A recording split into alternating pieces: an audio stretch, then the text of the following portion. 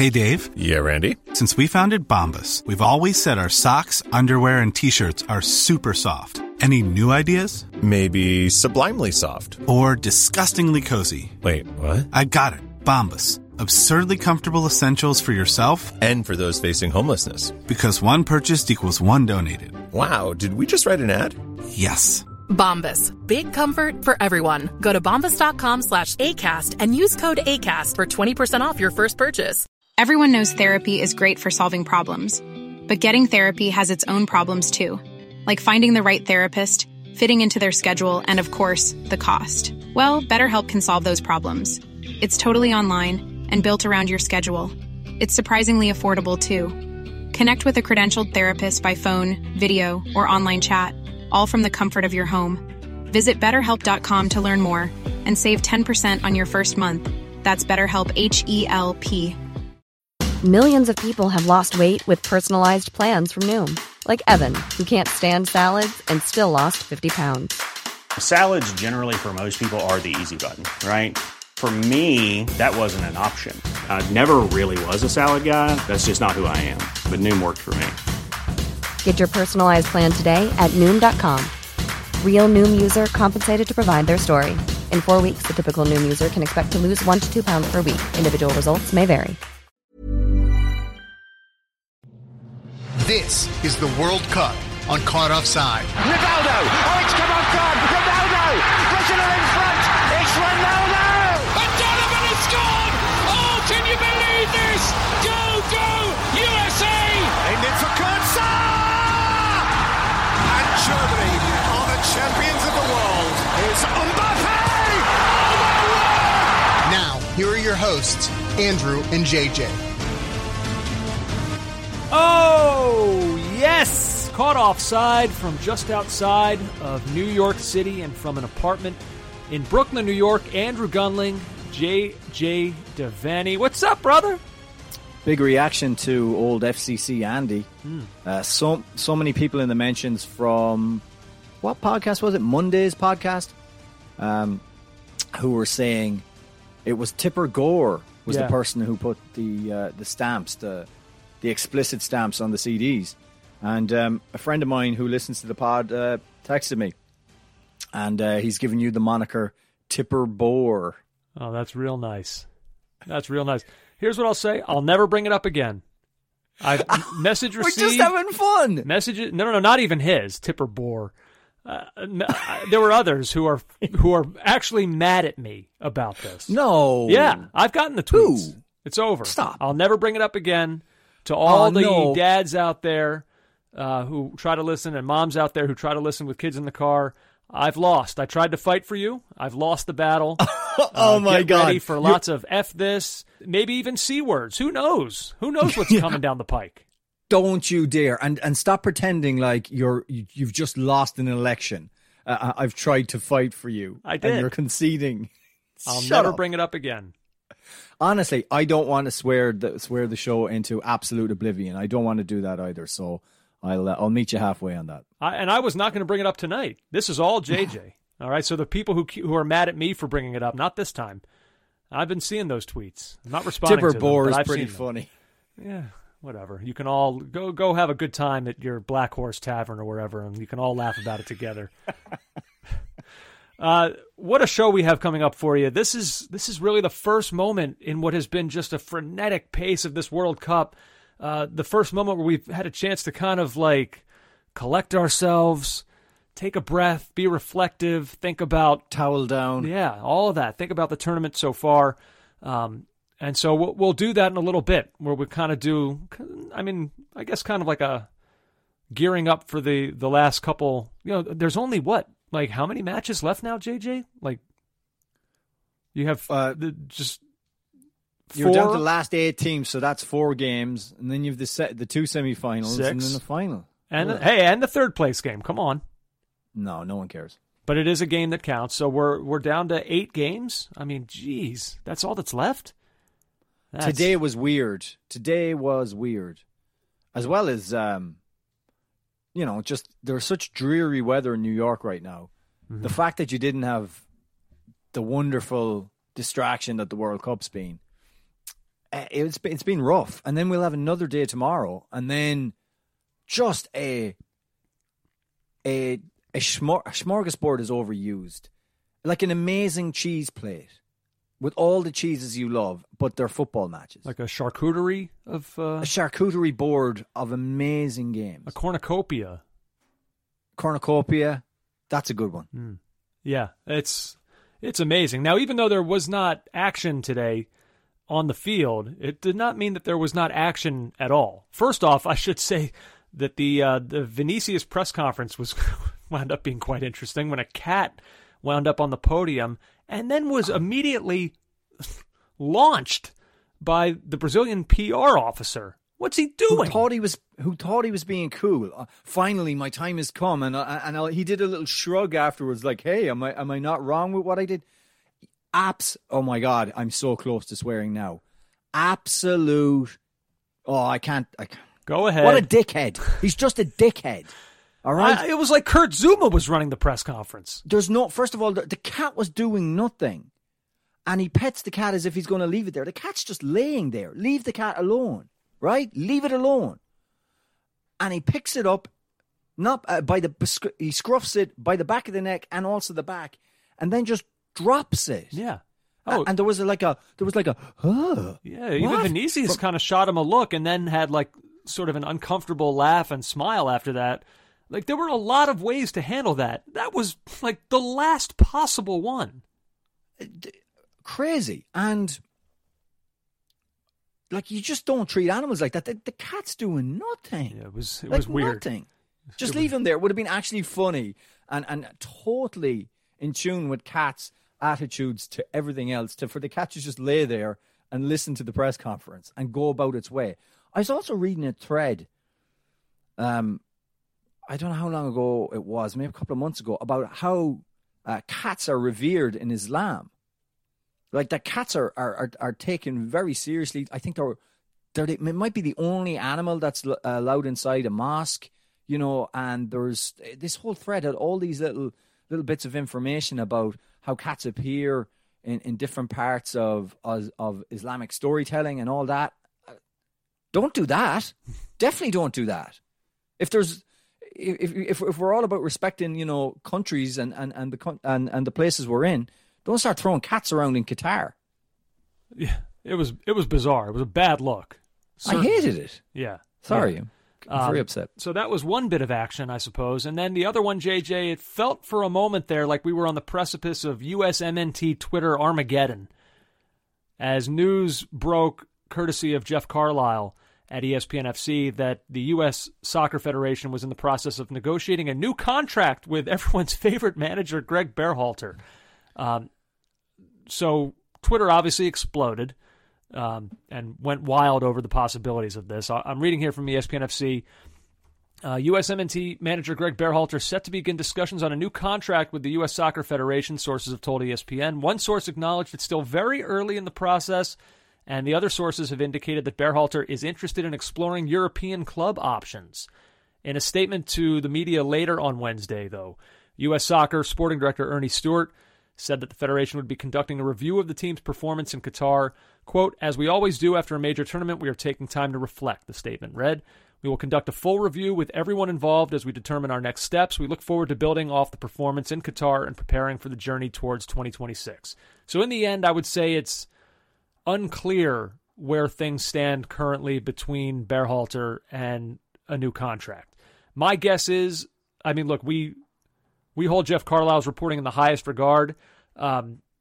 My sense is that they probably are ready to begin negotiating a new contract. This feels almost like, I don't know, almost like a game of semantics a little bit. Like the process of contemplating the new contract for Berhalter could also coincide with them reflecting on the job that the team just did in this tournament.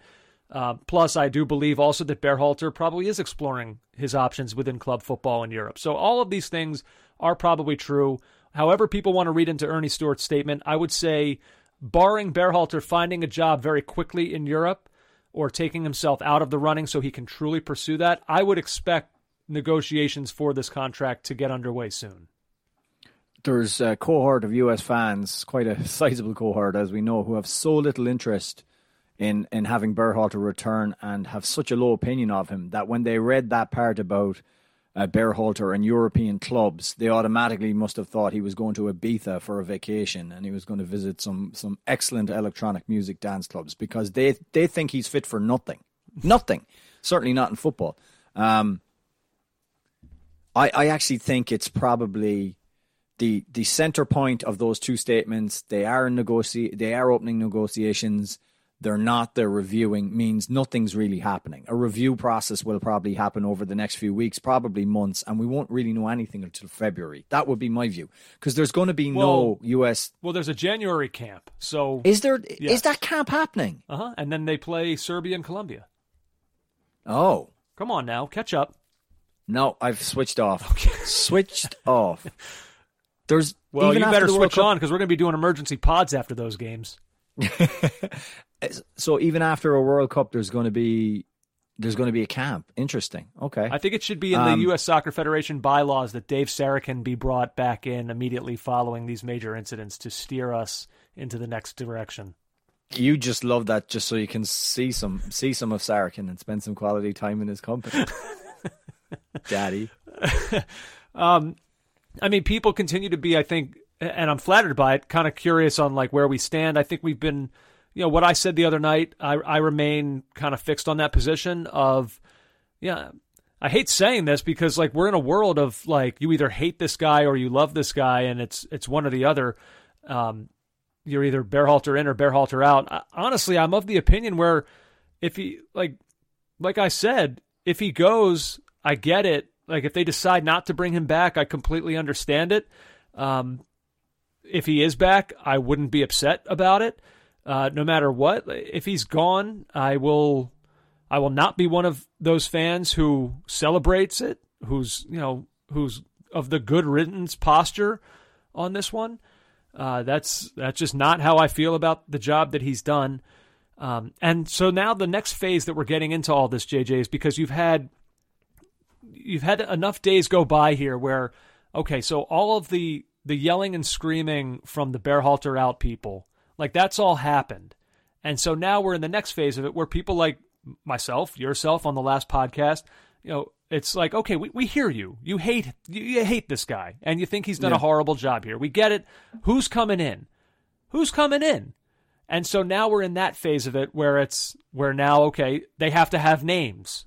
And so we went through the initial part of that phase, JJ, where the names that were thrown around I thought were largely ridiculous. The Pochettinos, names like that. So now we're in the next phase where we've got to try to find the ones that are actually realistic. I don't know. I mean, maybe there are some out there, like we talked about Jim Curtin the other night with Danny Higginbotham. Here, I'm going to be brutally honest with all of you. I know people come to this podcast, they want our opinions, but they also hope that we can deliver factual information to inform you in some way. I'm going to be horribly honest and expose myself here when I say to you... Please don't expose yourself. I have to. It's part of this. Nobody wants that. Are we not on YouTube? I'm glad there's quotes behind you. I will say this right now. I don't have a bleeping clue. I don't have an idea of who would come in, who could be great for the U.S., who would be a disaster for the U.S. If Berhalter has a second cycle in charge, is that a good thing because we continue this with consistency, with the consistent message? Would it be a horrible thing because there's a segment of the population out there that suddenly believes no manager should be entitled to a second cycle, which, by the way, is a thing I feel like I'm only now just hearing. And I have a feeling it's because people are scrambling to find reasons why Berhalter should not be the one to continue. I mean, look, how many American soccer fans out there were desperate for Tata Martino to have this job last time around? And he was an unmitigated disaster with Mexico. It was horrible. So, we don't know. None of you know. You can throw out names that make you sound smart, and I'm saying it's not that you shouldn't try to think of who it should be. I'm not just saying it should be Berhalter by default, but we all have to at least agree we have no clue what's going to work here and what's not. Whose messages will resonate with this group of players, whose messages will clash with this group of players, which personality of a coach that they'll just hate that we think on paper looks good. It's not to say that Berhalter should have the job for life, but I'm just saying when we enter kind of like the smug phase of this, where if you suddenly don't think that like manager X is going to work here better than Berhalter, you don't know what you're talking about. Like, you don't know either. I need us to all agree on that. Okay, fine. If Pep suddenly becomes available and wants to come to the U.S. and do this, sure, we can agree. Yeah, you know what, Greg, thanks for the memories. We're moving on. We can agree on some of them, but some of these names that you're seeing now, it's just like, I don't know, okay, like, would Ralph Hasenhüttl be better? Like, I don't know. There was a guy on pushing Hasenhüttl who I would imagine will want to stay where the money is in Europe and will want to rebuild his reputation. He came to England with a big reputation. He's leaving with a less big reputation, a smaller one. He'll want to revive that. Like, a lot of these managers want to work with players day in, day out. They do not want to be sat in, however nice it is over here, in whatever part of America they end up, doing nothing for a lot of the time, watching video, watching tape. They don't want to do it. I also find that, I find this conversation kind of tedious because I saw some lists of names that were circulated, and you're like, Jesus, Mary and Joseph. I was prepared, JJ, initially. Zinedine Zidane. I saw it too, and I was prepared to have a game tonight on the pod where I would list the names and then you would tell me who would be better or worse than Berhalter. I decided to abandon that mainly because I care about you. Yeah. That's another thing. Can we lower the tone a bit? Like, there is guys out there with USMNT names and avatars for, terrified to put their own name to anything. Some are willing to put their names. A lot aren't. Just going around abusing anyone. If they say even the nicest thing about Berhalter, just absolutely the most innocuous comment, they're on top. Absolutely piling on. Like, football's supposed to be, good for a discussion. I've seen a lot of that too. We should be fair. I do think it's a little bit of a mischaracterization to classify this entirely as an uncivil debate, because I have seen a lot of good back and forth on this as well. It's not it's not entirely once you start toxic. Once you start a thread, you put a few suggestions together. Then out of nowhere, guaranteed, you'll have someone barreling in, telling them you don't know ball or you don't know anything. Yeah, that is true, but I would say that's true of all. That's all sports debates.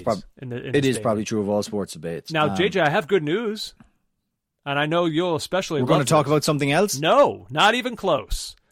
No, my new favorite.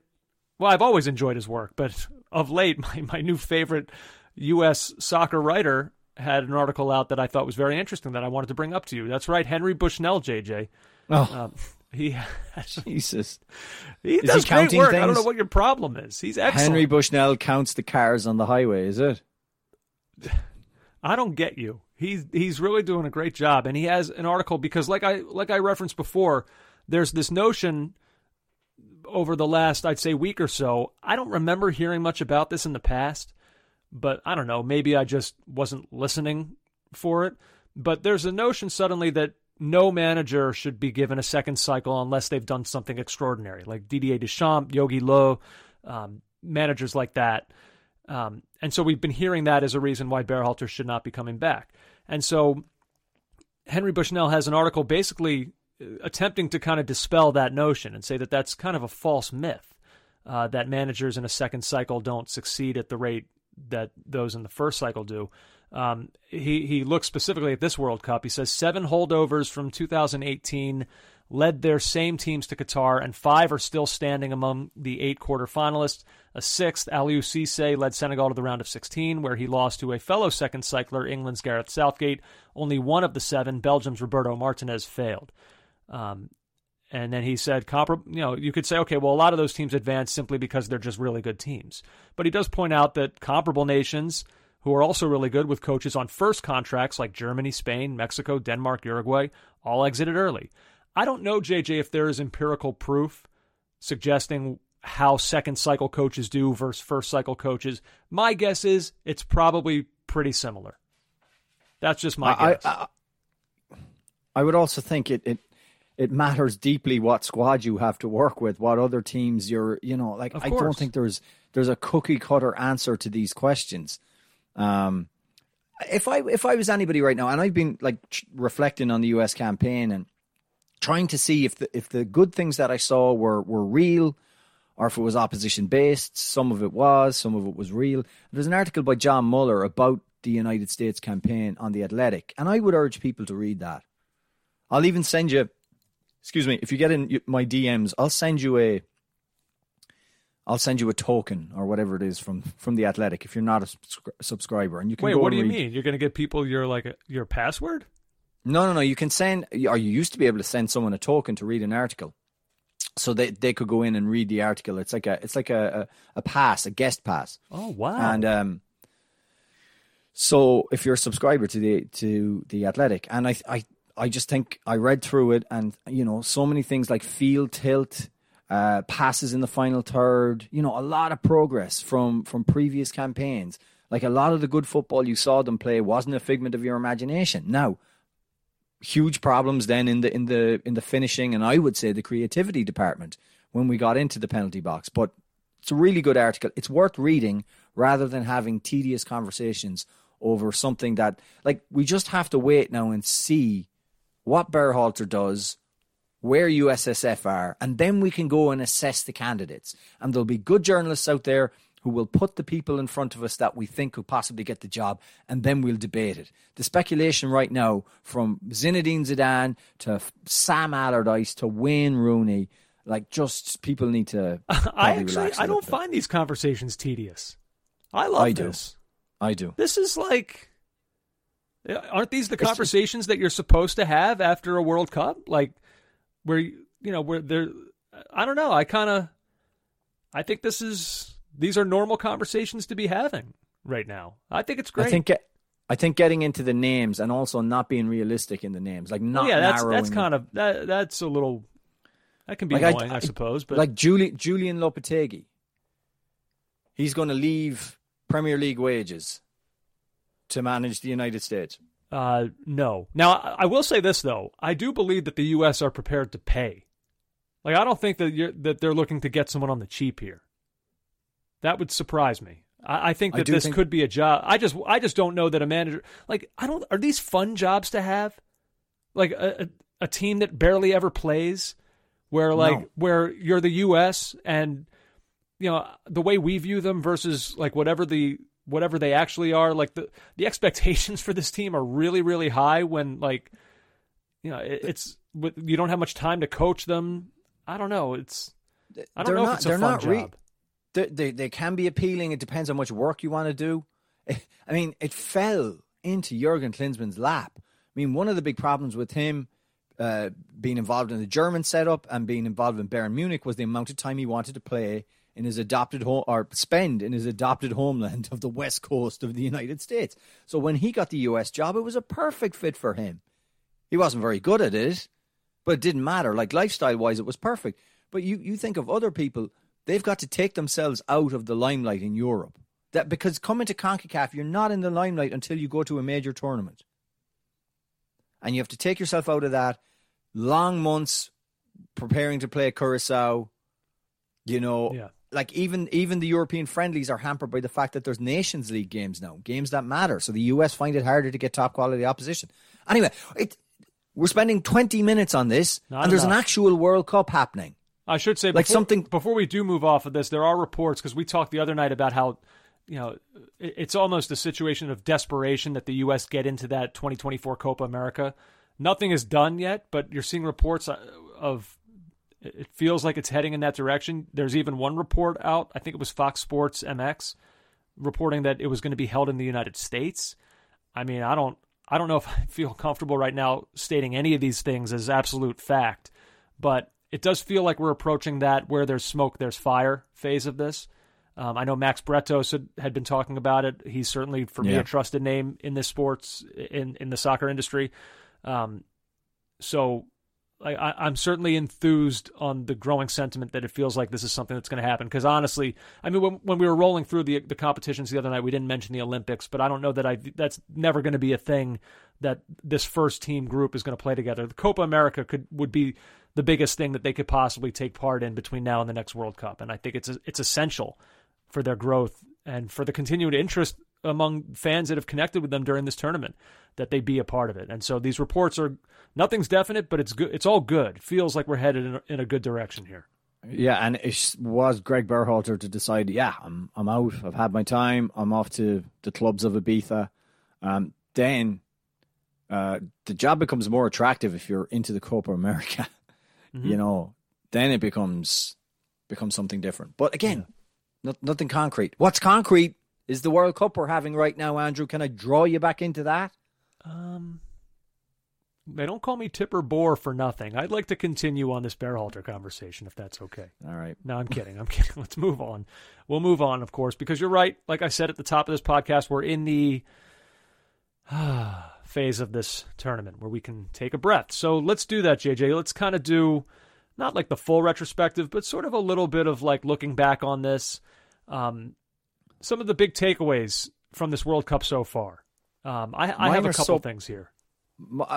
Yeah, I've a few, but some of them are just kind of personal, and that's all right. I struggle with this one because I guess I'm right in the middle of it. I can't see the wood for the trees. All I can see is the pitches, I guess. What do you mean you struggled with this? I don't understand. Yeah, I usually I have like, oh yeah, and then there's this, and I'll write notes, and I've written notes, but I just don't think it's my strongest segment. I'm letting people know I'm ready for their disappointment. What are you, some kind of empty vessel? You don't have any thoughts after all these matches from the World Cup? This is really troubling. No, you're sucking the life out of me right now with some of your Henry Bush now. Tipper Bohr. Go on, let's go. Let's do it. Well, here, I'll go first. Look, I guess, I don't know, mine probably aren't groundbreaking either, but these are the kind of the things that have just stood out to me so far. JJ, my first one, Kylian Mbappe is a global alpha. When you think about what he's done over the course of 2 World Cups before turning 25 years old, it's actually become wild. This is from 538. Ty Schalter has a piece up on Mbappe and what he's done. Ty. Full kit wanker Ty. Oh, is that right? Yeah, Ty went full KW for one of the US games. Oh, well, now I respect him even more now. Not just the numbers bod. He writes this about Mbappe at 538. He says, 2 weeks shy of his 24th birthday, Mbappe already has netted as many World Cup goals as Messi, 9, and more than Ronaldo or Maradona, both who have 8. He's averaged a blistering 1.52 goals per 90 minutes in Qatar, behind only England super sub Marcus Rashford. If France takes its 48% chance to beat England on Saturday, we can talk about that number, by the way, Mbappe's scoring pace projects him to tie Pele for 5th on the all-time World Cup scorers list by this tournament's end. JJ, I'll go back to the beginning part of that. Like we think of like the legends of the game, and like the fact that Mbappe he's 23 and he's already tied Messi on World Cup goals. That he's already got more than Ronaldo and Maradona, who it feels like in many ways. I mean, obviously I know he was a club legend, but so much of the legend of Maradona was made in World Cups. And like Mbappe's 23 and he's already there. World Cup, 86. Past him. Maradona only played in 3 World Cups, 4 World Cups. 82. 86 then was the one where he just completely took over. Mm-hmm. 90 was a tough one for him, but they got to the final, so I guess. And then 94, he didn't get to finish because he was done for drugs. Schalter in this article also points out that Mbappe, it's not just that he's scoring goals. He's just generating so much of the attack. He's generated the 3rd most XG plus expected assists since 1966 in this tournament. I mean, we talked about this before the tournament started, JJ, and I'll kind of reiterate it now. We said on the eve of this tournament, when we did our breakdown of France in the Contenders podcast, we said, do you feel like Mbappe needs a big tournament here to kind of like clean his reputation a little bit? Well, here we are. I mean, like if his transfer sagas or like his reported ego issues, like if those caused you in some way to look at him differently over the last year or so, I get it, because I think that was starting to almost poison me a little bit as well. The fact that we don't really see him much because he's playing in the league, we just kind of get these quick glimpses in the Champions League and it's brilliant, but we just don't see it quite enough. And then we hear stuff about, he just got this new contract, but he immediately wants out. It's like, what's this guy all about? So if that's where your mind was headed with him, I mean, this tournament has just served as just like the ultimate slap to the face of just like waking all of us up to the fact that I think you can say right now is he the best player in the world? Like, can I say that right now? I feel like you can say it. Why are you even worried about saying it? I worry about everything. Just have at it. It's no problem. Absolutely no problem. Don't worry about saying that. No one's going to come after you. Well, now, if you said Greg Berhalter is one of the best managers in CONCACAF, you'd be in trouble. Well, so that's my first, up to this point in the tournament, that's my first takeaway so far. What do you have? Whoa, I've misread the tenor of this. What does that mean? Yeah, no, takeaways. Like I was struggling because like that whole Mbappe one from you is fine and everything, but it feels as if France are only really starting their tournament now.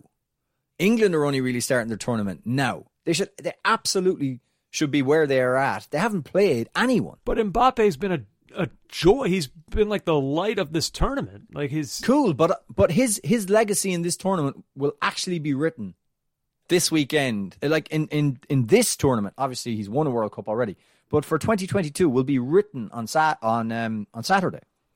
Actually, you bring up an interesting point. How much does a World Cup? I've been thinking about that, the legacy conversation and what a World Cup does for that. Like, can a guy's legacy be hurt by lack of World Cup success? I feel like you should only kind of get bonus points for it. I feel like it's not a thing that should hurt you because there's just so many like variables that you have no control over. Like Mo Salah didn't get into this World Cup. Erling Haaland didn't get into this World Cup. You know, they play for countries that it's just like those are countries that it's hard to qualify if you play for them. Does it hurt them in some way? I don't think it does, but I think it can help your legacy if you perform like Mbappe is. I think in the era where the club is king, it won't hurt you as much, but it certainly did in the past. Like it hurt a lot of players, I would say, internationally for recognition. Maybe not Ryan Giggs because he just played for so long, but like some of the Welsh players, like Wales had some fantastic players. I mean, Ian Rush is not spoken about really as a great world goal scorer. But like his numbers are amazing. But the fact that Wales weren't on the biggest stage probably hurt him as well. I don't know. It's a good one. I think that's changed. I think the club game is king now, and what you do in the club game really matters the most. My one here is just the mornings, Andrew. The biggest takeaway for me is just the buzz in the mornings that we've had. Sure.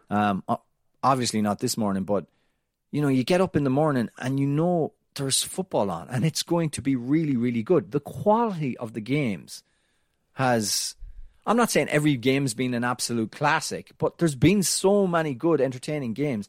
And even the ones that were 0-0, we'll get to talk about Spain and Morocco in a little bit, but even those been fantastic, enthralling. And I suppose it's the time of the year. It's not sunny outside. If you're working from home, like it's just amazing. And the buzz from the World Cup, that's the first thing that's really struck me about this tournament. Yeah. First of all, I wondered with the tiredness of the players coming into the tournament, where this World Cup would situate itself. The quality's been very good. I am sure a lot of those players are going to pay for that down the line towards the end of the season. However, it's been great. And the games have been so enjoyable, and interest has been through the roof. So yeah. I guess the buzz of the games for me was the first thing that I've really taken. Yeah, I mean that's been reflected in the TV ratings. Certainly for the U.S. men's matches, they've done very well on Fox. That's been really encouraging. But yeah, I've been at two. I haven't really been out that much. I've watched most of them at home and really enjoyed it. But I was out for England and Senegal at the weekend.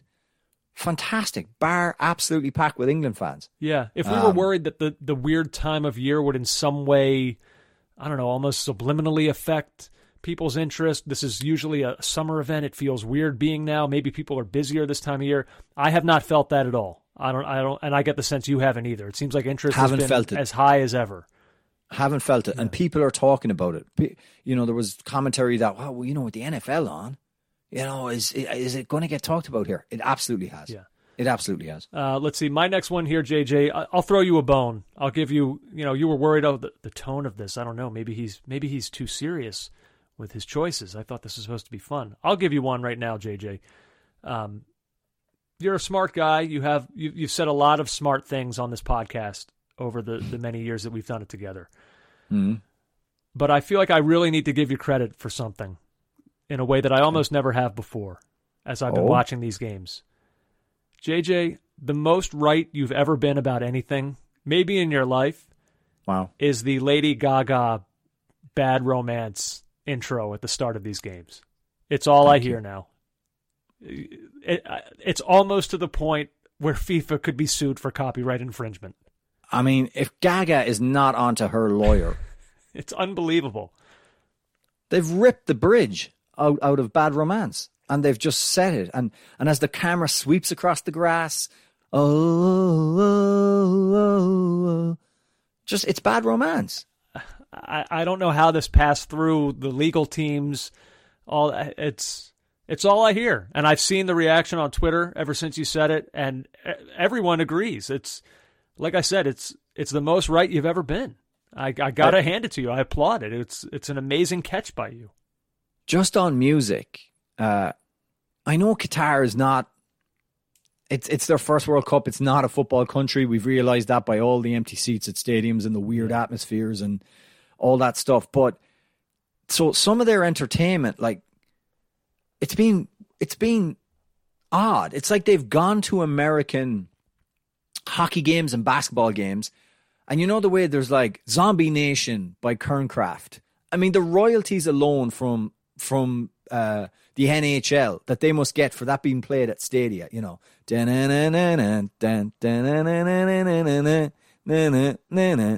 Like, okay, so it's almost as if Qatar has gone to these games and thought, let's get that artist. Let's not play the song. Let's get the actual artist. A band I haven't heard of in like 25 years, since I was like 15, Republica, were playing.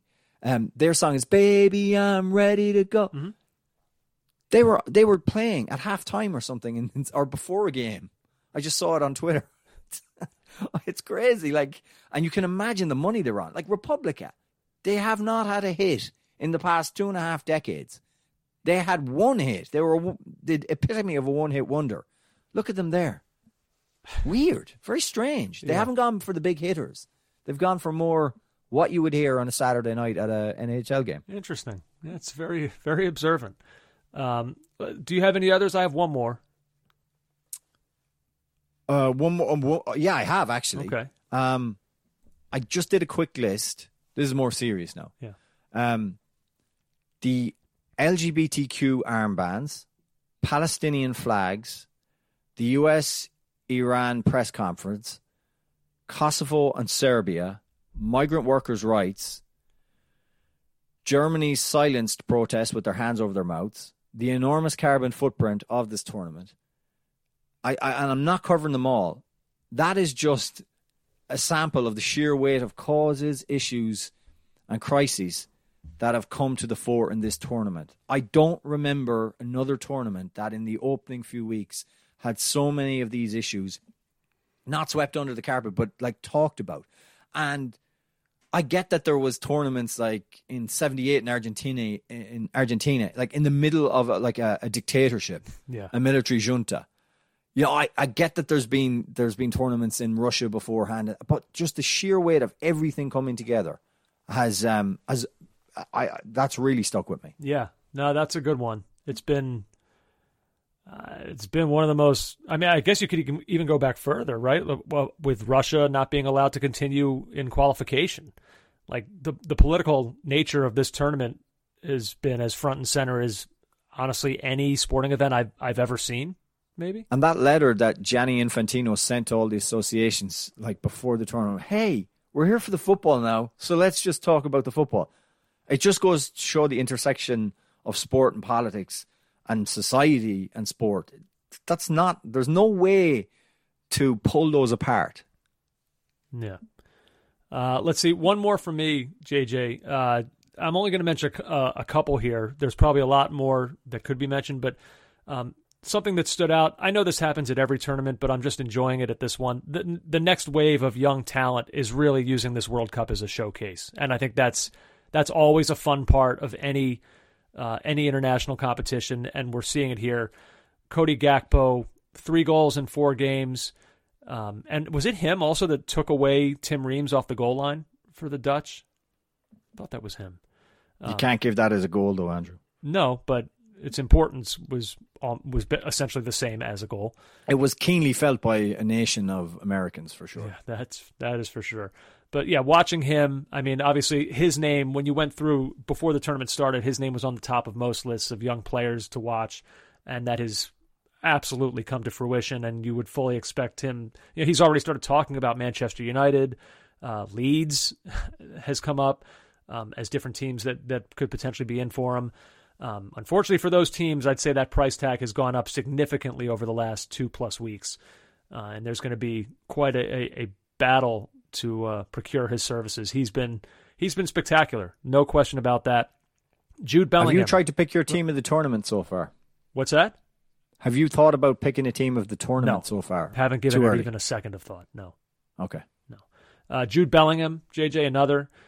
So his performances on the field at this World Cup have obviously been incredible. The goal versus Iran, assist for Jordan Henderson, the hockey assist for Harry Kane. I mean, he's just been, for a guy his age, he's 19, he's been mesmerizing.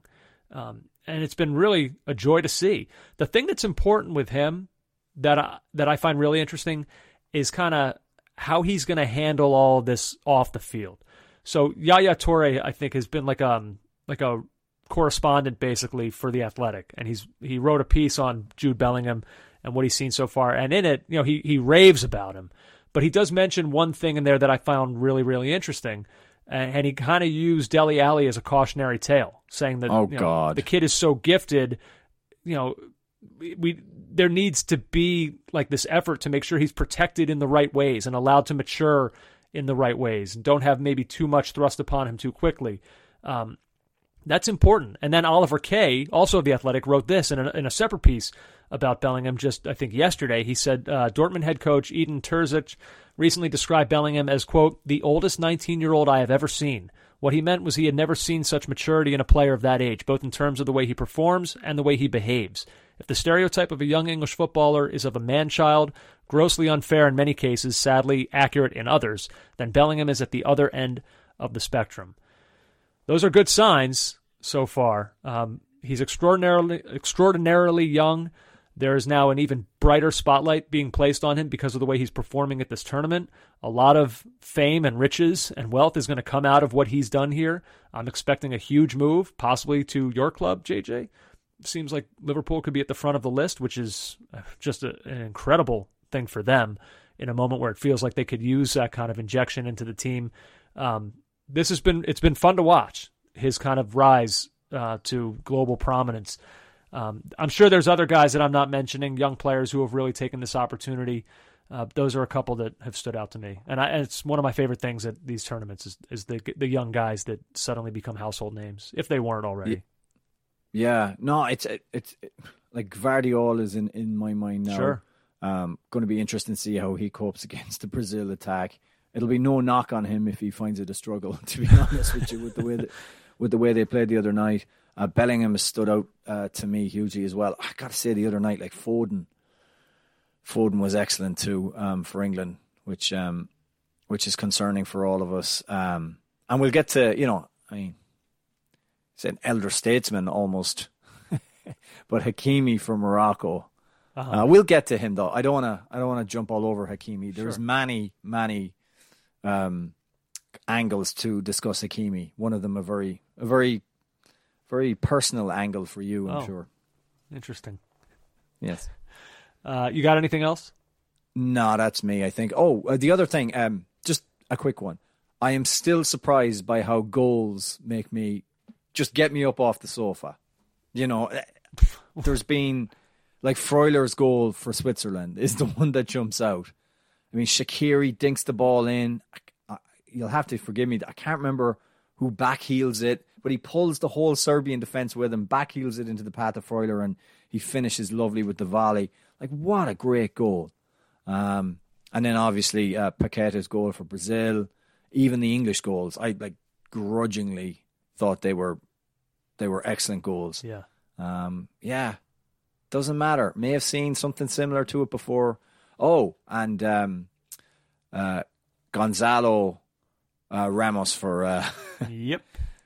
Yeah, we'll get to him too. I don't want to stand over the next segment. Then let's go right into that stuff. We're at the doorstep of the quarterfinals, and what a set of matchups we have. Like, I don't know if you could look at any of these and, like, you got to be intrigued by all of them. Like, these are all fun matchups. We'll just go in order here and roll through these. Friday, 10 a.m., Brazil and Croatia. I'll say this about this matchup before we even get to, like, the on-the-field stuff.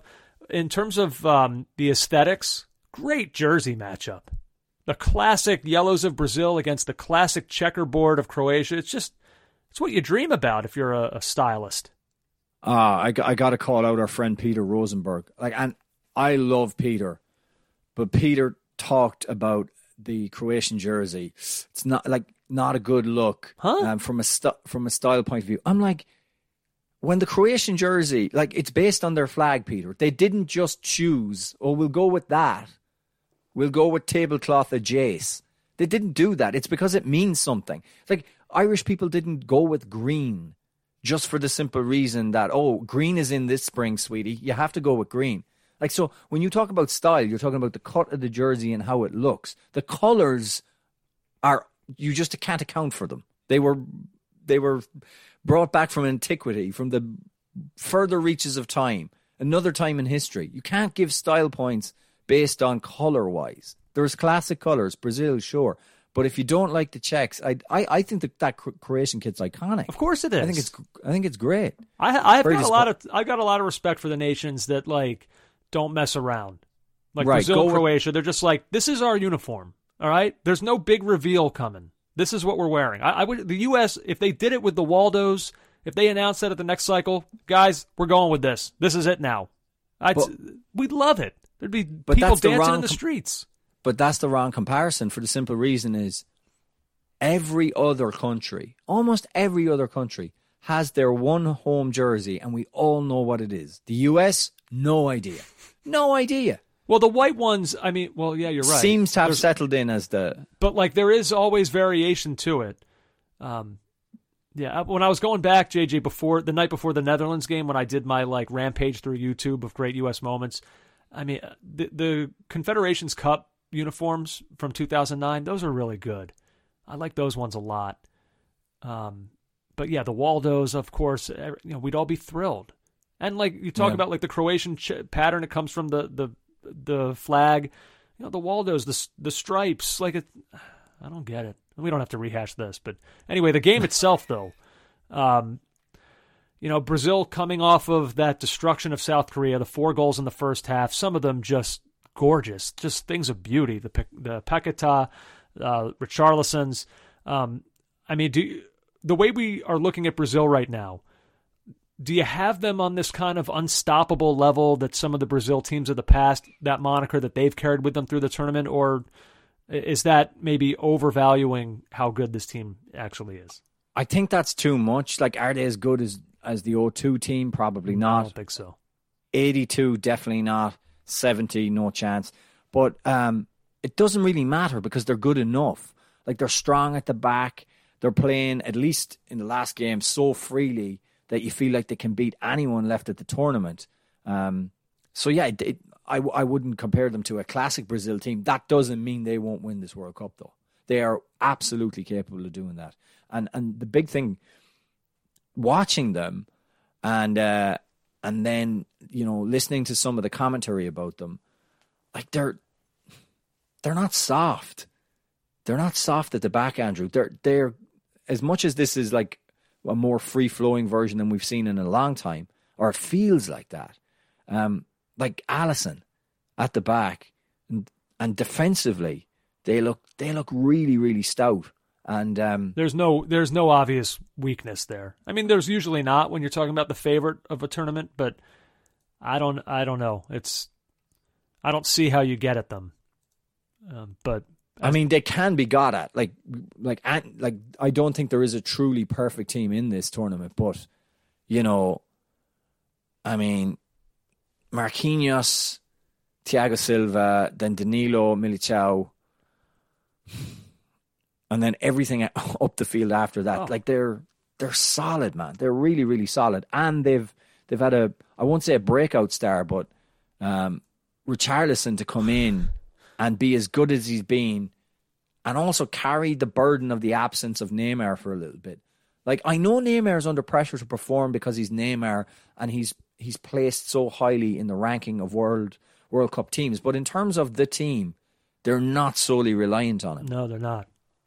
They're not. Now, as the competition gets more difficult, we may find out that they do need him. If they're going to win this thing, he's going to have to be their guy. Were you surprised he didn't come out earlier of the last game when the game was decided? Like, were they trying to get minutes into him? Because I would have thought with a slightly dodgy ankle, he should have come off quicker.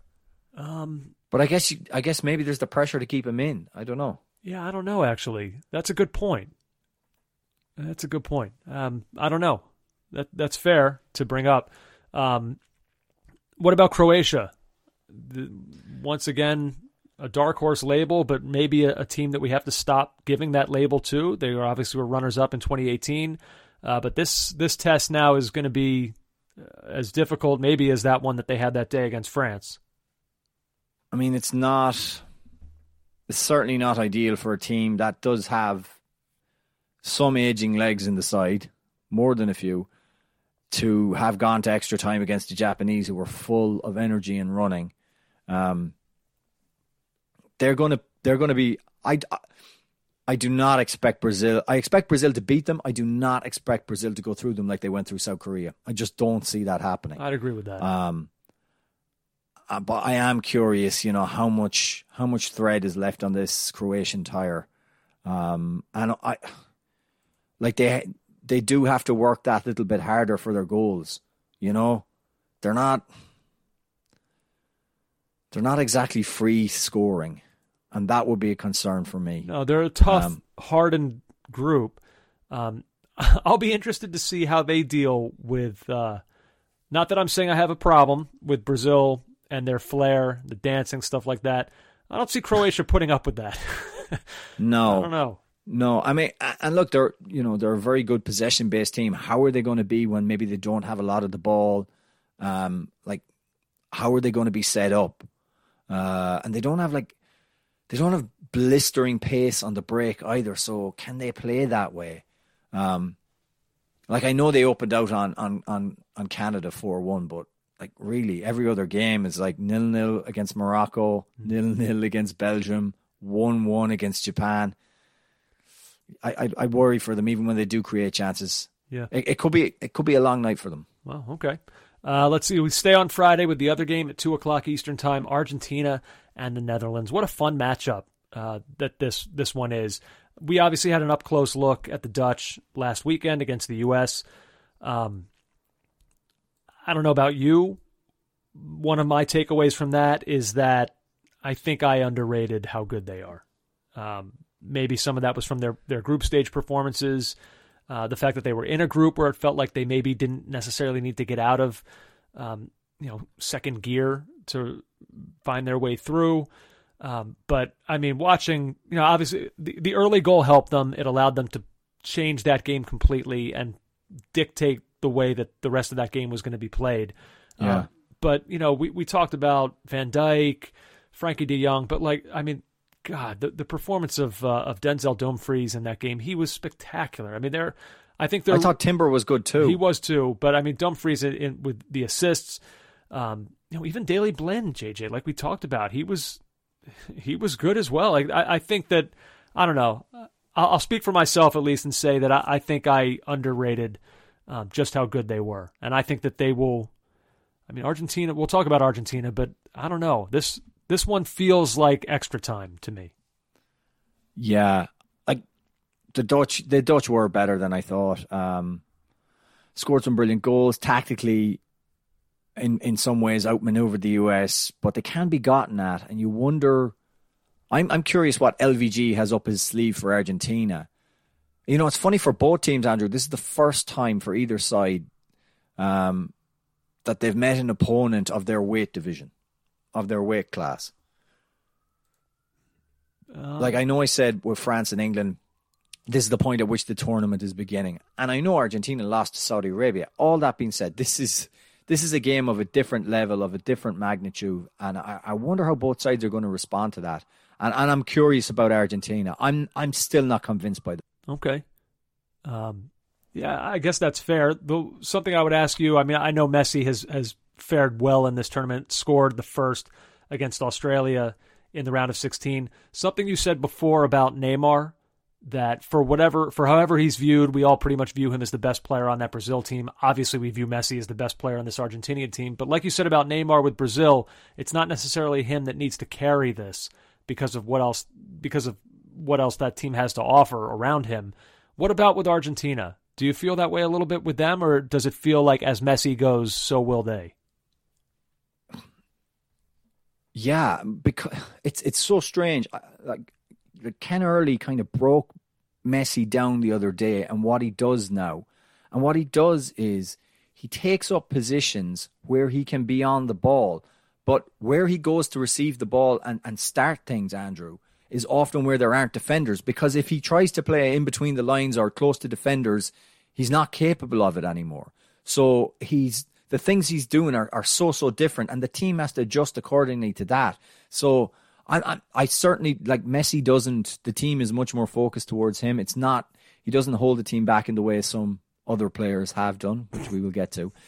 But like for me, what's going to be crucial for them is like those other players. Like we've seen performances from Alvarez. Like yeah.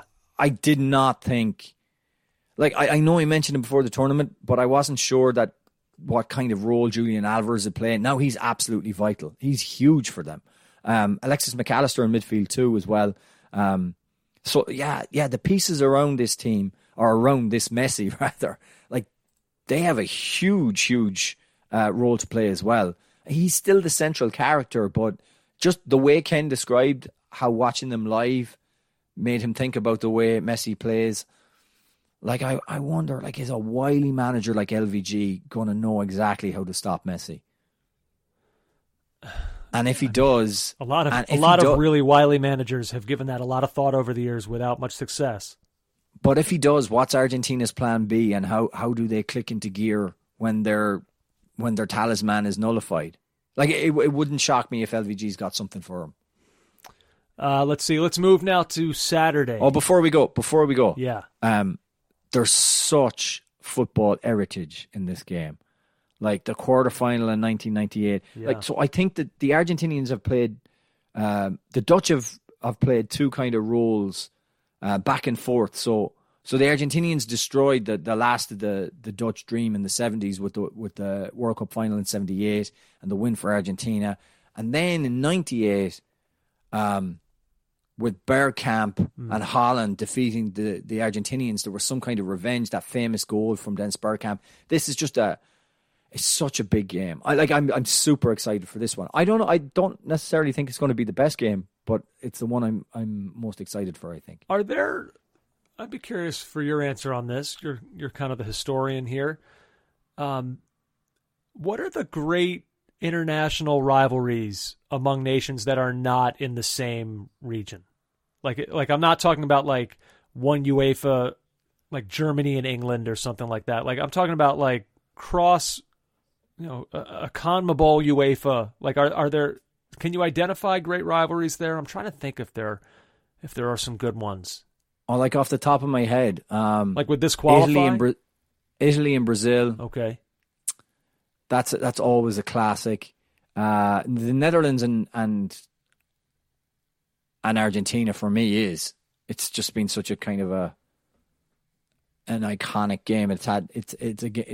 Once it's been a World Cup final, it kind of feels like that. I think I would throw. How about the U.S. and Ghana? Can we throw that in? They only meet in every World Cup, it seems. Yeah, maybe. I'm kidding. I'm not so sure about that one. I can think of classic matches like from across continents, across confederations. I'm sure there's other ones I'm missing out on right now. Oh, I'm yeah. Just something I popped in my head. I don't know. Yeah, no, those are the two that stand out for me. Get involved. Comment on Twitter at CO Soccer Pod if you can think of other ones, guys. Let's move to Saturday now. Here we go. 10 a.m. Portugal and Morocco. As Morocco have already knocked off one What is that? That's the Iberian Peninsula, right? Spain and Portugal? Yeah. Now they'll get the other one. They'll have their chance, JJ. What a performance. What a performance from Portugal in the round of 16. My God. I'm guessing you have a thought or two on how that may have happened. Well, it was amazing. It was truly amazing for, Gonzalo Ramos to come in and score a hat-trick with Ronaldo dropped to the bench, and for Portugal to put in the best. It's the best I've seen them play since Rui Costa was pulling on a jersey for them. Because they didn't play well in Euro 2016. I mean, they stank, but they still won. Tied pretty much every game en route to a title. Yeah, they were bad, but unburdened by Ronaldo. Yeah, there we go. Free of Ronaldo. So before the tournament, do you remember what I said? I said if they can break free of the constraints of either the manager or Ronaldo or both, this team has the personnel to fly, to be really good. They are now a contender for the World Cup after that performance, because the Swiss are not bad. They're not a bad team. They're if you saw them against Serbia, they're a solid outfit, and they got ripped apart. The goal where I think it was his second goal, where Ramos is just running through and he just flicks it over Sommer, just flicks it over. But even the first goal, he just turns and leathers it with such conviction into the roof of the net. It was truly amazing. And however it came about, whether it was the comments that Ronaldo made when he was substituted against South Korea, where he said something like, you're in a rush to take me off, F you. And Fernando Santos took it that he was saying it to him and then responded by saying, this is very bad. No, Ronaldo says he wasn't. He was saying it towards a South Korean player who was trying to get him off quickly off the field. Whichever, or whether Santos just said, I cannot win with this guy on the field. Whatever way it came about, this team is completely flying. And then you had this weird, so you had the newspaper in Portugal that had the vote, should Ronaldo keep playing? And it was 70%, he's got to come out of the team. Yeah. And then you have the stadium, and loads of people that were there were saying the Portuguese supporters that were there were not cheering. But when it became clear Ronaldo was going to come in at 5-1, the whole place erupted. So all these kind of, locals and tourists. Yeah, people who were in that. There were people there who just wanted to see a legend play. I guess so. Who maybe their allegiance wasn't necessarily to Portugal specifically. They just wanted to see Ronaldo in action. Yeah. I mean, action's a strong word for what he does now. I mean, he put the ball in the net, but he had to get to that ball. He had to be 10 yards offside from running from the halfway. This team can win the World Cup, and he may get his World Cup winner's medal, Andrew, and he may not start any game from now on in. And he may, God knows, he might score. Yeah. Maybe this team is going to be so unburdened that they run in a chance for him. Or if there's a penalty and he's on the field, that's the mind blower for me. Does he get the penalties now, even though he's not starting? I mean, I guess he does. He gets the captain's armband when Pepe came up. But it was even. Did you see Pepe? So Pepe scored, aged 72. And as he's coming off for Ronaldo, he gives the armband to Ronaldo, and it's almost like, there you go. Like patting him, almost a charity feel to it. Oh, I mean, I think now you're projecting a little bit. I'm not so sure. I mean, I'm sure Pepe didn't mean that, but that's the way it looked. It was so weird. It was so strange. And then, in the midst of it, I'm going to break your rule. I love John Strong, but we've just seen this this hat-trick of goals from, I think, was he the youngest player to score a hat-trick in the knockout rounds or one of those World Cup records. And John Strong spent 10 minutes talking about Ronaldo. And it was this monologue. I was like, when is he going to stop? Now, there wasn't much happening in the game, as it just seemed that if Portugal were done and dusted. Absolutely bizarre. But what wasn't bizarre was Portugal just looked so good. Incredible. Absolutely good. And now I'm fascinated because they're going to come up against this. Well, we'll talk about Morocco, I guess. Yeah, it's got a little bit of an unstoppable force versus an immovable object type of type of feel to it. Layla, who is a listener, I think her name's Layla. I hope it is anyway. She sent us, where Stewie gets absolutely ripped. Yeah. And he starts bullying Brian on Family Guy. That's the one that ends with him saying, I flew today, right? He's on steroids. Yeah, his Brian's muscles turn to mush and he becomes like a flying squirrel and flies out the window. That's right.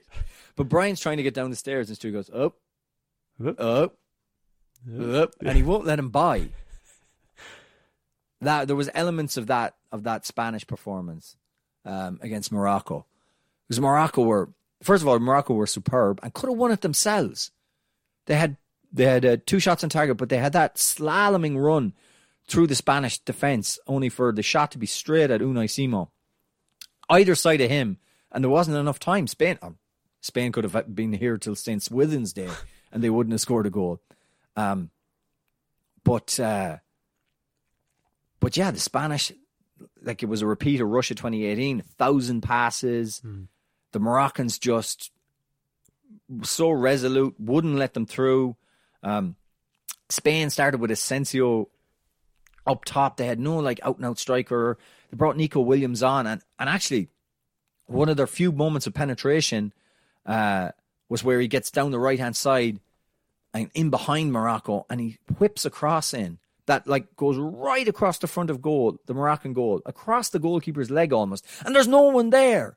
There's nobody there. Spain were just you thought you saw so much progression from Spain, even at times during this tournament, the Germany game, the Costa Rica game, and definitely at Euro 2021. And now it just felt like old Spain, old impotent Spain. They'll do 1,095 passes and it won't matter. And ultimately in the penalties, Andrew, they had Morocco's penalties were, how would you describe them? Confident, and the penalty kick taker knew exactly what he was doing. And then the Spanish had Sarabia, who had a really good chance, flicked the post with a volley. It would have been a brilliant goal to win it right at the end for Spain, to be fair to him. Sarabia, Soler, and Busquets with just poor penalties. Dreadful run-ups more than anything. You could tell. I was watching it. You could tell if they were going to score it before they had even made contact with the ball. These run-ups, JJ. What is this? Yeah, no, they're shocking. I mean, unless you have it down like Bruno Fernandes, and even then I don't like his, particularly. Jorginho, too. Who's that? Jorginho also, with Italy. Yeah. I don't know. Busquets was just a sad effort. And Bono was an inspired form in goal, and that was Morocco through. And then Rodri came out with this stuff. Morocco offered absolutely nothing, without disrespecting them. In the game, they did nothing. They just waited for the counters. They stayed behind and tried to counter us. I mean, I'm sorry, Rodri. It's unfortunate Morocco didn't come and make it easy for you. Yeah. But it was just amazing. Can we play the audio of Hakimi's goal, the Arabic audio of his winning penalty? Ashraf Hakimi, يسعد أشرف, يسعد أشرف, goal, goal, goal, goal, goal, goal, goal, goal. Allah yawsal, Allah yawsal, Allah yawsal. What a moment! Before we get to the actual penalty, just, being born in Spain, having come through an immigrant family, the way he spoke about sacrifices being made by his siblings so he could go and live his dream, and then to produce this amazing moment for Morocco. It's just a wonderful story. Not so wonderful, Andrew. I'm sure you'll agree. Actually, I don't agree. Just you give me your thoughts first on what Hakimi did. The Panenka. Yes. Yeah, I have a long storied, troubled history with the Panenka. It's been well documented. You hate it. The ball, no sooner did the ball go through the net that my mentions were ablaze, JJ. Because here's the thing, like, to do it to win in the round of 16 in a World Cup, it is, like, how can I say this without kind of betraying my past? It is cool. Like, I get the coolness of it. Yeah. And, like, the stones that it takes to do something like that. And so a lot of people came to me and wanted to know, okay, well, we know how you feel about the Panenka, but, like, look what he just did. Like, are you not changing your stance? And so I have given it a lot of thought, and I've kind of put myself in the position, okay, if I were the manager after something like that, how would I be feeling about what just happened? So I've kind of gone over in my head, if I were talking to him, like, Ashraf, you're a national hero. Like, what you just did, I can't even believe what I just saw. To win a round of 16 for your nation, we've never been to this position. This is truly remarkable. Also, see that bench over there? That's where you'll be for the quarterfinal. Congratulations. No. Bench. One of the best fullbacks in the world. You're going to bench him? Bench. No. Can I? You can't do this. It worked out for him, but JJ, like, I don't know. I guess I'm Tipper Bohr. I want the numbers, JJ. I just need empirical data, and I simply don't believe that is the most efficient way to convert a penalty. And if it's a situation where it's to win in the World Cup, you do what works best. What if the keeper didn't move? Or it was centrally located. There's a chance that because of how soft he takes it, the keeper could kick a leg back and knock it away. It's not worth the risk, dude. It's just not. I know it looks cool, and, like, we'll see the highlights forever. And, like, who knows? If Pulisic did it for the U.S., maybe I'd feel differently, and I'd buy the T-shirt, and I'd buy the shirt of him doing it, all that stuff. But, like, as a neutral observer, it's not worth the risk. Stand over the ball, smash it into the side netting. Let's all go home happy. Can I just say that I loved Ziyech's penalty. Just makes the keeper go the wrong way and leathers it down the middle. It was fantastic. Now, this was a different breed of Panenka in that it didn't float quite as much. No, it was a lower trajectory and it had more pace on it. True. Therefore, a safer Panenka. Still against it. See that bench over there, JJ? Oh my God! That's where you'll be. Good Lord. I can't. Yeah. It's just not, for me, I don't care how cool it looks. Like, okay, I'm trying to think if it was the NBA Finals and, like, it's tied with 6 seconds left and, like, I don't know, Klay Thompson steals it at midcourt and he's going to win the NBA Finals, and instead of just, like, a two-hand slam as the time expires, I'm going 360 between the legs for this one. All right, if you make it, that's awesome. Like, wow, what a thing you just did. But, like, also, let's just win the finals. All right? Right. That would be cooler. So I get it. I do get it. Why people think Panenka it's awesome. Talk is... I'd rather just win in the safest way possible. It's just how I am. Panenka Talk is sponsored by Trojan. Trojan for safety. I hate fun. I feel like that's how I'm coming off here. I want no part of fun. Just give me standard. Let's just win in the most boring way possible. But I don't know. I just, the Panenkas, even I acknowledge how cool they look. But it's just, if I were a manager, I'd have no time for it. Is that what you wanted to do? We got one.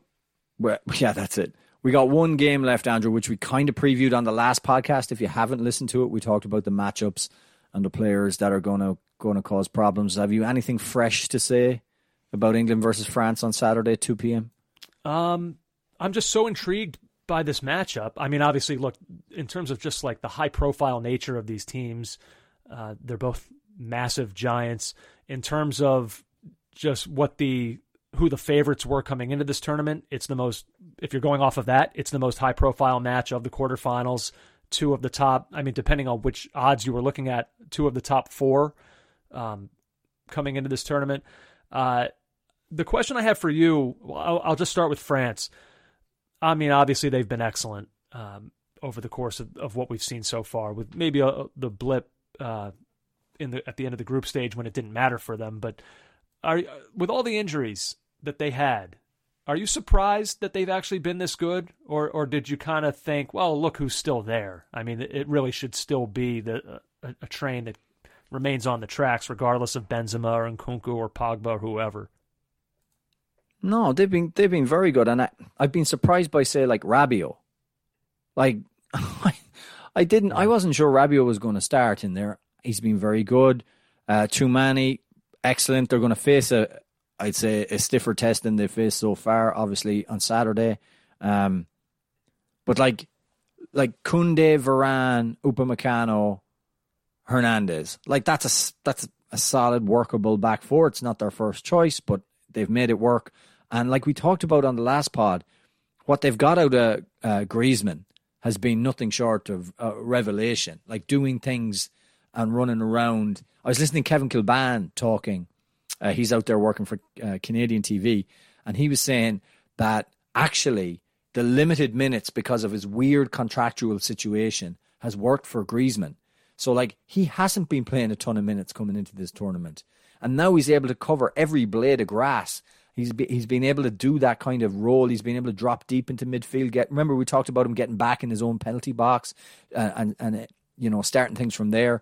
And Kilbane reckons that maybe that's the perfect preparation. Start in August, September in your club scene, and if there's a World Cup right in the middle of the club season, it's advantageous to have played. What was he playing, Andrew? He could only play like 45 minutes or 30 minutes or something like that. Yeah, because a clause would kick in and they'd owe a whole ton of money to Barca. Right. I think there was Yeah, so it's kind of worked out perfectly for him. I've been slightly surprised. France haven't been knocked off their stride. But again, like in terms of the real business end of the tournament, I haven't met anybody. Nobody. And now they will. And so I cannot wait to see how they face against England, who, again, haven't really faced anybody but showed signs against Senegal of beginning to show what they're made of or capable of. One thing that's interesting with this French side, oftentimes we've associated them under Didier Deschamps as playing a style that we kind of wished they wouldn't play, that we felt like there was enough skill and talent there and potential greatness that they could be a little bit more free and open it up. I think we're kind of seeing that in this World Cup. The 538 article that I referenced earlier, it also talks about this French team and compares how they're playing in this tournament versus how they played in 2018 when they won that World Cup. Ty Schalter, he notes here, in 2022, France has created chances 69% more often, taken shots 29% times more often, and scored 12.5% more often. So in terms of their attack, what they're doing seems to be happening at a much greater rate than it did back in 2018. And Giroud has been in great form. Mbappe, it's just been the front, the attacking four of that side is just it's been perfect. But again, this is a different caliber of test. Yep. I can't wait to see Giroud up against Stones and Maguire. Will it be Stones and Maguire? Like, there's so many questions. Will England go to a back three? Don't know. Well, the interesting parts of this for me, I mean, there's been this whole Mbappe, Kyle Walker conversation that's come about. We'll see how that matchup plays out. I mean, look, I think very highly of Kyle Walker, but you just heard me say earlier, Mbappe's the best player on the planet right now. I'm taking him up against any defender at the moment, the way he's going. The thing with England that I find interesting is, like, this is kind of a moment for them to silence some of the critics that they've had during this kind of Southgate run. You know, we talk about 2018 and their run to the semifinals, and a lot of that is kind of shaded with but it was Colombia and Sweden in the round of 16. Right. In the Euros, like, no offense to Denmark, but it was Denmark that they got in the semifinal, kind of a dark horse team as opposed to a European power. Well, now they got France. Now they got the defending champs. Like, we heard Declan Rice's comments coming out of the English camp the other day that, people are always poking holes in England's performances. People are never willing to give them credit. All right, maybe you're right. If you feel that way, this is your chance to prove it, that all that stuff is nonsense. So I'll be it'll be interesting to see if we get kind of a chip on the shoulder version of England in this one. That could be fun to see. Should I go out for that game? I mean, if you do, you'll probably wind up at some kind of French establishment. You're not. I mean, are you going to go into the fire here, JJ? I have a lovely 1996 French jersey I bought when I was 14, and I had a habit of buying things slightly too big for me, so it still fits. Nice, vintage, beautiful. I went into the bar the other day. It's my friend's bar. He's London Irish. He's obviously shouting. He's a Tottenham supporter. His parents were Irish, but he's a Londoner. He's shouting for England. And I see him, and it's a sea of English supporters, and then Americans wearing their Premier League club jerseys, but are decided to shout for England, which is okay. And so I see him, and I shout, "Come on, Senegal!" at the top of my voice, and he turns around. He's like, "Who said that?" And then he saw me and started laughing. So I don't want to bring trouble on myself. Maybe I'll just... Oh, come on. We all know your sensibilities. What do you think you're hiding? Get out of here. So I go out, and should I go to a French... There's a French bistro down by me, but I don't think they've got a TV. It doesn't feel like a raucous atmosphere for a glass of wine. Cup quarterfinal, a French bistro. Glass of wine and listening to Edith Piaf. It won't hurt you at all, JJ, if you see Jordan Henderson and Trent, if you see these guys in tears at the end. No. You are a cold soul for all the joy those guys have brought you. No. That's not how the international rivalries work. England must lose, Andrew. They must lose. I do not feel the way you feel about them. I don't mind them. I enjoy them. You'd wear an England jersey with Kane on the back. No problem. Yeah, I would. I would do that. Mm-hmm. Unbelievable. You're going to wear a French jersey. What's your ties to France? What are you wearing right now? Anyway, you have some jersey on right now. What is that? Oh, this is my my club in Brooklyn. My soccer club in Brooklyn. Well, I guess you do have personal ties to that, but Yellowhook, yeah. No, it's there's so much we could do a pod on this. It would be so much fun. Yeah, it's a rivalry. I'll feel sad for my cousins in England. Mm-hmm. Okay, I'll feel sorry for them, but I get it. I do understand. You got to have rivalries. I completely understand. I get it. And by the way, it's not just me. It's the Welsh, the Scots. We want them bed, home, humiliated if possible.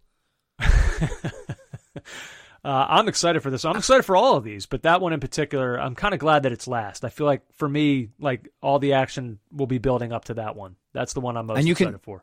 Yeah, and you can dress in your little flat cap like you're in from London, wear your Kane England jersey and go, "Hello, Amanda. Mm-hmm. It's your husband, Andrew. I'm supporting England, so I am." That's you nailed it. That is when I put on an English accent, that's my Cockney accent. Before we get out, yeah. Michael tweeted us. It's probably not said enough, so I wanted to say thank you. The amount of time you guys have been putting in during the World Cup doesn't go unnoticed. Your pod has been a great way to get post-match analysis after each match day. And I'd like to thank you, Michael, for sending that, and tell everyone, go and subscribe to our YouTube. That's one important place you can go. Then watch our videos. If you're a US men's national team fan, go and watch those live stream videos that we did. They were a lot of fun. Leave a comment, leave a like, do whatever you got to do there. Go to Apple, like, subscribe, rate, leave a review. Spotify, the same thing. I know you've been doing it in your droves. We need you to keep doing it, and we really do appreciate your support. That is very nice. I appreciate that comment very much. Much nicer than the no one listened to your podcast because of stupid comments like that. You're a joke, which you received in response to one of your anti-Ronaldo tweets. I said, and I wouldn't, like, it was a Portuguese guy from Canada, and in fairness, the animals jumped on him a little bit. I felt bad for the guy, but he was just such a fanboy, because I actually said Portugal are absolutely legit, and especially now they've been unburdened from Ronaldo. Yeah. See, so that's like, when you have to wonder, is he a Portugal fan or is he just a Ronaldo fan? It's a good point. Like, no one should be that mad when their team is being complimented after such a performance like that, when it comes somewhat at the expense of one of the players on the team. But like ultimately, you should be thrilled like that the team did that. But he seems angrier that Ronaldo's not a part of it than he is that Portugal's actually succeeding. Could you imagine how angry those people in the stands would have been if Ronaldo didn't come on? You know, it's a weird. This Messi, Ronaldo era, even remember the Neymar stands that came after me? When PSG put in this great performance at Old Trafford and they won the game and there was one move and I said, if Neymar was fit, he's not getting that back. And the next thing I get quoted on like a Neymar fan blog in Brazil and there's just a deluge of people coming after me. So this is a very different era in terms of like you support your team. 100%. Like when it was time for Steven Gerrard to hang them up, I was like sad and everything, but you know, the club is always going to be there. But I guess that dynamic has changed. Yeah. It's almost like when you went after Alan Pardew. Remember that? Wow. I didn't. I went after Newcastle United and defended Pardew. That's right. That was House crazy. of Pards. That's right. Wow, this was fun. We've come all the way full circle back to Alan Pardew conversation on a World Cup podcast. How about that? Who would have checked that off their bingo card? And the way you say it, Pardew, you almost make it French. There's JJ with a nice beret at your local bistro watching the World Cup, England and France, this Saturday at 2:00 in the quarterfinal. This should be a really, really fun set of matches. I can't wait for them. Cherish this. Cherish these matches, people. We're coming to the end of this. This has been so much fun. So take all of these in the best you can because it's been great. And I just want to enjoy all these games. I hope they all go to extra time. That's what I'm rooting for. I want 120 minutes from all of you. This was fun. We almost gave people 120 minutes today. So good on us. Hey, good stuff, JJ. To you, I say... Allez les Bleus. I'll see you, man. Take care. You've been listening to the Caught Offside Soccer Podcast.